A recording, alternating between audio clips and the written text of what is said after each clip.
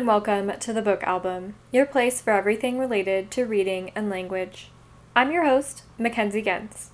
Now, bookmark that book and let's begin.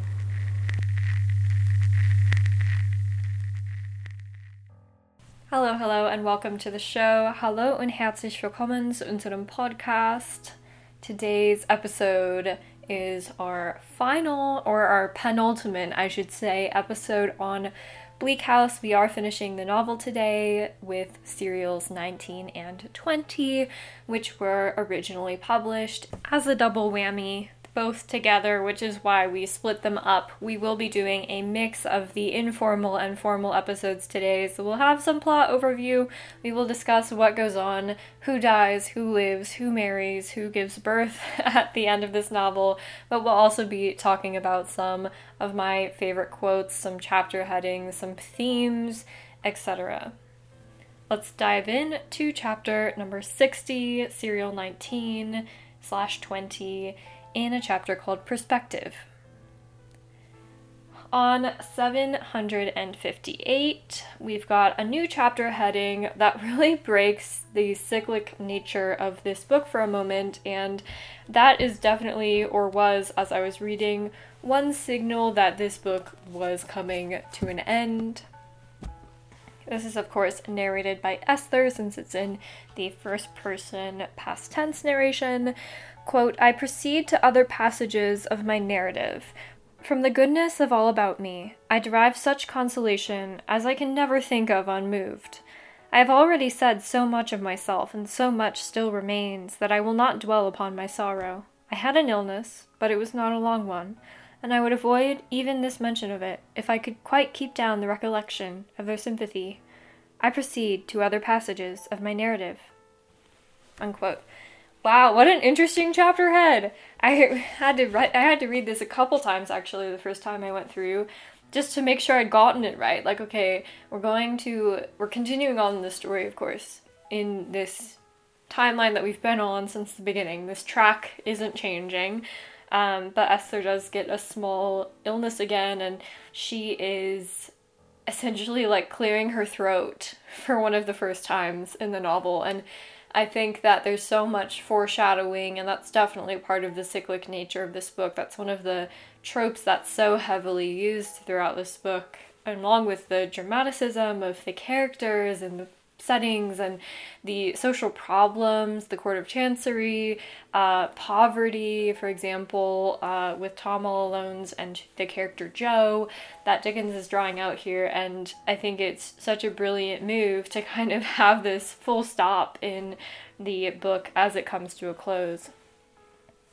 So, of course, we already mentioned, Esther has another short illness, and right after she recovers from said illness, she is back next to John Jarndyce in her little chair, as she calls it, and John Jarndyce starts to mysteriously allude to leaving Bleak House, but I think what confuses Esther is that he is quite happy about this, and he is smiling and very joyful about it, and yet there's the prospect of leaving or changing Bleak House somehow, especially with Esther becoming the mistress of it so soon. There's a lot of questions to be asked here. We know at this time that Ada has been visiting quite a bit, but Richard has taken a turn for the worse. He is not doing well at all. In a very short transition, Esther is at Richard and Ada's in London, and there's a scene with Mr. Vowles, and it's kind of the last drawn-out scene with Mr. Vowles talking to someone at length. He's talking to Esther here, and he's kind of cursing the marriage in a sense. He's saying Richard is really not fit for marriage right now, and Richard and Ada are in a very tight spot. They're getting poorer and poorer, and the situation is looking worse and worse as they continue on. At the end of the chapter, there's a very touching scene between Esther and Ada that I quite enjoyed reading, even though it's very, very sad. Ada is evidently pregnant, and she is afraid that Richard will either A, the worst case scenario, not live to see his child, or B, that his child will not be enough to save him. There's also, I shall mention, there's also a scene tucked in there before the conversation with Ada, with Miss Flight and Esther, and Miss Flight has some very disturbing, maddening things to say, including that she's made Richard her successor, and blah. It's a very, very bleak chapter, no pun intended. Chapter 61, A Discovery. So, in the beginning of this chapter, Esther decides to visit Mr. Skimpole, and there are two reasons for her visit. The first thing she asks, or begs of him rather, is to not visit Richard anymore, and she's so frustrated with him by this point. I think as many readers are. I mean, I was just like so done with him at this point. Like, you leech, stop visiting people who can't afford to entertain you. In any case, he seems to be quite understanding of that point and takes it in tow. And then number two, Esther asks essentially why he took the bribe when Bucket asked for Joe's location, and he said, of course I'm a child, I have no understanding of such things, and I would have gotten it with or without the money, and blah blah blah. And it's just this whole long drawn out thing, as it always is with Skimpole, so I'm not going to dwell on it too much. But it turns out that this is the last time she sees Skimpole. There's kind of a mass flight of characters out of this book in these last chapters, as Dickens is mentioning them and making sure to tie up all loose ends. Apparently, Skimpole dies some 5 years later after splitting with John Jarndyce, and he splits with John Jarndyce because he doesn't fully heed the warning that Esther gives him at the beginning of this chapter to stop visiting Richard and Ada because they can't afford to entertain him any longer. Mr. Woodcourt and Esther end up meeting, and he walks her home after this, and he ends up telling her when they get back home of his deep feelings for her. That's right, he essentially proposes marriage, and she confusedly turns him down in like a kind of maddening scene. And, there are so many factors in this. For example, Mrs. Woodcourt has been living with Esther and John Jarndyce for a while, so that's kind of awkward. But then she really does have feelings for Mr. Woodcourt, but she's kind of tampering them down because she knows that she's going to marry John Jarndyce soon. But then that situation is weird because John Jarndyce hasn't really talked about it or brought it up since she accepted his proposal. So there's really a multitude of factors that Esther has to kind of summarize up. And I think under the circumstances, she does a pretty good job at saying, look, I love you too, but I'm in this situation and I can't say yes right now. Chapter 62, Another Discovery. So Esther, of course, brings these concerns to John, like, hey, why haven't we done anything about our wedding in X, Y, and Z time period? And they start to arrange a wedding date for a month out. Mr. Bucket and Old Smallweed come up to John Jarndyce's office after this little discussion they have, and they produce a document. They found old Jarndyce's will, which we will find out in a second at Kengi and Carboy's, that it is dated the latest in the case, meaning that it's quite valuable and vitally important. And they found all of this, of course, in Crook's belongings somewhere, and Crook couldn't read, so he just kind of had all these papers, and he ironically happened to have a key piece of paperwork for this case, just randomly embedded in all this paperwork that he was hoarding. So Esther and John Jarndyce, of course, take this to Kengi and Carboy, their lawyers on the case. Kengi and Carboy send Voles to come and look at the document as well with them. And they do declare it very important because of the date, because of what it says, and the will provides for not only Cousin John, but also for Richard and Ada, and it does so very handsomely. Chapter 63, Steel and Iron. So Mr. George, fresh out of prison, has closed his shooting gallery, and he lives with Sir Leicester Dedlock now. They have this old fondness for each other that has resurrected after so long after they reunite. And Mrs. Rouncewell is, of course, continuing on her duties with the Dedlock estate as well. George rides north in the beginning of this chapter into Iron Country, and he ends up visiting his brother, who is the ironmaster. His brother's son, who we've encountered before, Mrs. Rouncewell's grandson, is about to marry Rosa, Lady Dedlock's old handmaiden kind of figure, after Rosa goes to school in Germany for a while and splits up her education so that she can get married.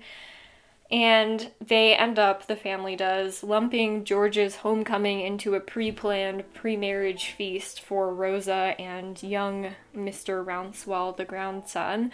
And they have just a wonderful time with all of this food and all of these celebrations and welcoming George back into the family.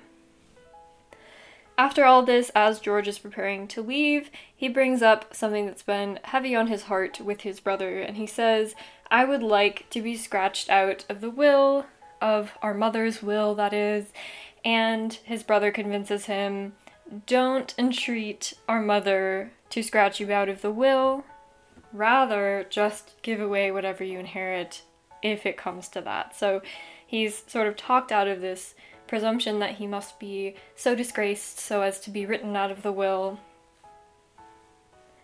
He also asks his brother to proofread a letter to Esther, explaining his role with Captain Hawdon and the whole handwriting fiasco with Tulkinghorn and Bucket and all them. And he emphasizes, "Look, I really thought your father was dead. I would have done everything in my power to help him if I had known he was alive." And I thought this was a really interesting and very thorough job, in fact, on Dickens' part as he was wrapping up this book. Chapter 64, Esther's narrative. So Esther starts quietly arranging her wedding. She gets £200 to start looking at clothing, etc. for the wedding, and she orders everything to what she thinks will be John Jarndyce's satisfaction. She's one of those people that looks to the needs of others before everyone else. John goes out of town shortly after on business and sends her a letter after he arrives asking her to make a day's journey to come to him and assist him in this task. And she comes, she makes the day's journey, and finds out that he has bought and made up a house for Woodcourt, except that the house has been made up in Esther's style of housekeeping. So even the flower arrangements out front, all of the little weird housekeeping tips that Esther has invented for herself are all employed in this house. And she's going, that's kind of awkward because I just rejected his marriage proposal. Isn't that going to remind him too much of me? And it turns out that Cousin John all along has arranged for Esther to marry Woodcourt. Yes, big win!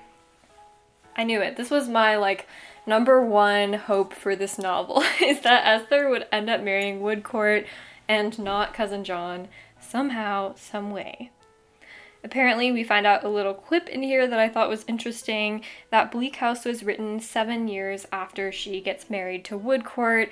I just thought that was interesting that it's kind of this recent retrospective viewpoint and not something written 20 years in the future. They all return to Bleak House after this, and Guppy, Joe Bling, and Mrs. Guppy arrive on scene. And Guppy renews his proposal to Esther in a very, very cringeworthy scene. Of course, he gets turned down very politely by John Jarndyce, who's like, okay, no. And Mrs. Guppy makes a huge fit before they end up leaving. Chapter 65, Beginning the World. So Esther and Alan end up going to court to hear Jarndyce and Jarndyce being read. Finally, it is finally, again, the next term for this. They run into Caddy Jellyby on the way, and she's renting a coach because she's got so many students that she's going this way and that too, and she is so gracious, and she just expresses her overjoy for the couple and their engagement. Alan and Esther are 15 minutes late to court, however, because of this delay, and there's standing room only by the time they get there, and they can't hear anything. It is completely packed to the gills, as they say, and eventually someone near them verbally reports Jarndyce and Jarndyce is over for good. So they find out from Kengi and Carboy after the session that the whole of the Jarndyce estate has been used up in court fees, and thus it has ended. Which honestly, if you think about it, is the only way that it could have ended, right? I mean, I remember speculating a bit about this, and I'm not sure if I said this exact ending, but it does seem like it would be very expensive, and right over decades and decades, people being born into and dying out of this case, literally, it makes complete sense that this is how it would end, with sort of an anti-resolution, right? There's no, like, grandiose decision on behalf of the court, and again, this whole book is about the inefficacy of the court and the ridiculousness of it, and this particular court in London as well, and how better an ending for the seminal case of this court than to literally have it not resolve factually, but rather resolve because the court has been so insufficient that it's used up the entire estate in trying to resolve the case. Very ironic. Very, I think, sort of tragic in some ways, but definitely there's that relief that comes from the resolution. I think we see that in Lady Deadlock as well. This sort of like relief that comes with, okay, finally the secret is out, finally everyone knows, I don't have to keep living like this and hiding it anymore. I think the Court of Chancery kind of experiences a similar relief, even though, like I said, it's just all goes to show the inefficacy of the courts. On page 807, Richard finally meets John Jarndyce from his sickbed, and I'm going to read a passage from that page here. Page 807, like I said.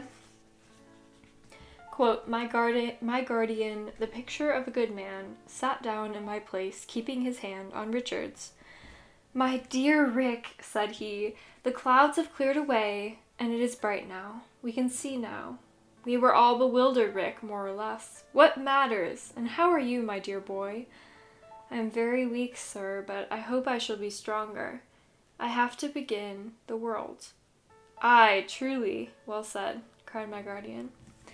I will not begin it in the old way now, said Richard, with a sad smile. I have learned a lesson now, sir.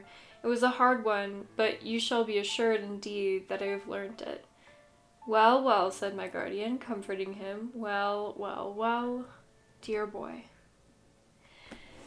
Unquote. So, this is, it's so sad and, again, like, so tragic, but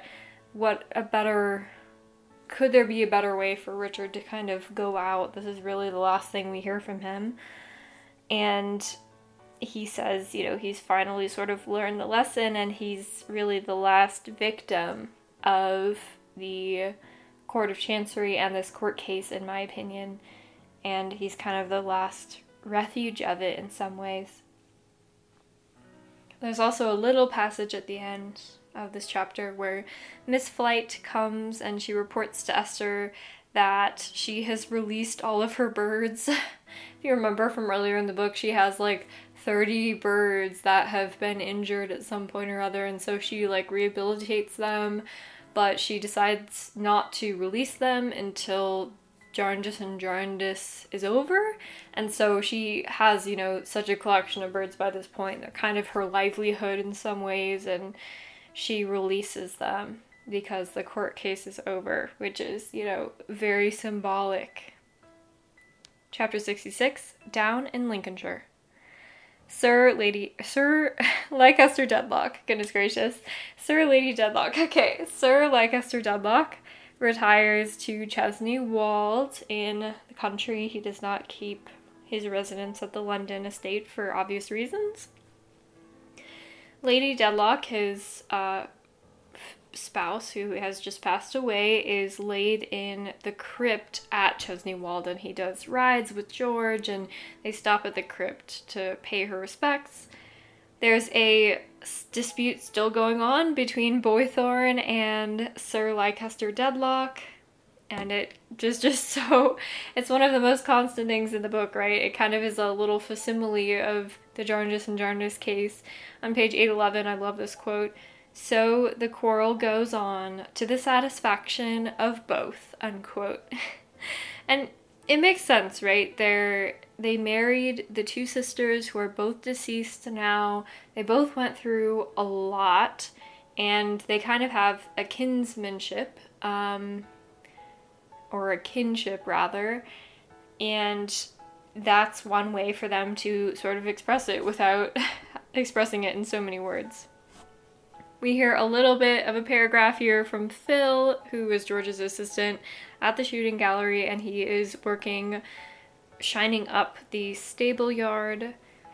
We also hear a little bit about Volumnia. She stays with Sir Leicester Dedlock at Chesney Wold and reads to him in the evenings, and she essentially wants to be kept in the will. I kind of question a lot about Volumnia. She's a very mysterious character in some ways, but I think ultimately very redeemable in this respect, that even though she might have selfish notions at heart, she's one of the only ones who doesn't completely abandon Sir Leicester Dedlock when things get truly desolate and hard. The Bagnets visit to see George, of course, at Chesney Wold, and on page 813 is the last description that we get of Chesney Wold, which has been such a primary location in this book. Quote, "Thus Chesney Wold, with so much of itself abandoned to darkness and vacancy, with so little change under the summer shining or the wintry lowering, so sombre and motionless always, no flag flying now by day, no rows of lights sparkling by night, with no family to come and go, no visitors to be the souls of pale cold shapes of rooms, no stir of life about it.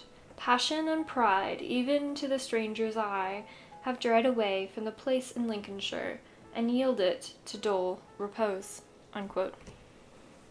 So kind of a bleak, no pun intended, tragic kind of ending for Chesney Wold. I mean, it was coming to this all along, right? With the Ghost Walk as a key symbolic foreshadowing of essentially the destitution of Chesney Wold. So a little bit melancholy at the end there, but again, a very, I think, tidy wrapping up of this place that has been so important to us this whole time. Chapter 67, the last chapter of Bleak House. The close of Esther's narrative. So Richard does pass away, and Ada gives birth to a son whom she calls Richard. This is important for several reasons, one of which is that this book is extremely cyclic. And it's cyclic because it wants to overtly expose a lot of the inefficacies of London, and that happens through the characters, right? It's tragic in that way because the characters end up absorbing a lot of the ridiculousness that Dickens wants to involve in this book, but right, there's this kind of cyclic nature to the book. So Ada giving birth to her son Richard not only is, common thing for that time and now, but is also kind of this cyclic symbolism of, okay, now there's another Richard. And hopefully a Richard who is going to serve his mother, in this case, better. And the cyclic nature of the book also has to do with, I think, the cyclic nature of the courts, right? Meeting at certain times every year, the same time every year. There's a lot of clock symbolism, especially with Tulkinghorn, who's kind of a vestige of a lot of the old law and old ways of doing things. And so again, that's kind of, it's a circle, it's a cycle, it keeps going, and it's very regular, and yet there's kind of nothing that gets done. It's impassive. It is it has no opinions of itself. Esther, we hear, has 2 daughters with Alan Woodcourt after they get married, which is, good for her. I kind of was creeped out a little bit by it, to be honest, because, of course, her mother and her sister, 2 daughters, but that might be just a coincidence. Charlie, her young maid, was married to an adoring, well-off miller close to Esther. Emma, Charlie's younger sister, becomes Esther's maid in place of Charlie, and Tom, Charlie's older brother, or younger brother as it may be, is the miller's apprentice. Caddy Jellyby is doing well, evidently. Her husband, however, is now lame, and her daughter is disabled, but she does everything a doting mother could do to support her family, and all parties are happy. Besides, it is reported, there's a little aside about Pee-Pee and Turvy Drop, which I just find hilarious. That Turvy Drop is kind of living in his own ways, and he's taken on Pee-Pee, and he's quite fond of him. And it reminds me a lot of the characters in Infinite Jest, Mario, Hal's younger brother, and the coach from school, the German tennis coach, and kind of their relationship, their little buddy relationship. That reminds me a lot of Pee-Pee and Turvy Drop. And we find this little quip that I just found awesome, that the wind is always to the west, not to the east. We know that John Jarndyce has kind of a thing about where the wind is going, and you can tell his mood by where the wind is going.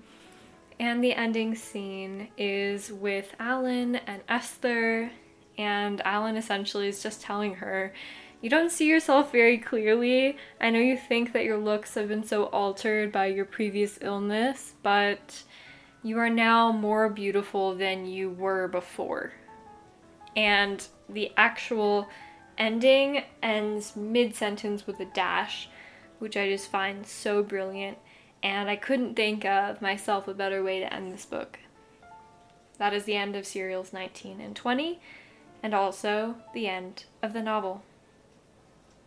Thank you so much for sticking in with me as we've read this book. It took a lot longer, like I said, than anticipated, but super enjoyable. This is definitely my favorite Dickens book. I'm not gonna lie. I really like David Copperfield still. I really like Great Expectations. I really like a lot of Dickens books, but this one just kind of threw me for a loop. There's so much here. I'd love to read it again one day, maybe in a shorter time period. But that is all for this series in terms of the book part. I will be doing a Bleak House series conclusion of sorts where we do fun facts and that kind of thing. It'll be a shorter episode, but still fun and still a good way, I think, to send off the series. Alright, y'all, I will see you soon. Thank you so much again for hanging with me through Bleak House by Charles Dickens.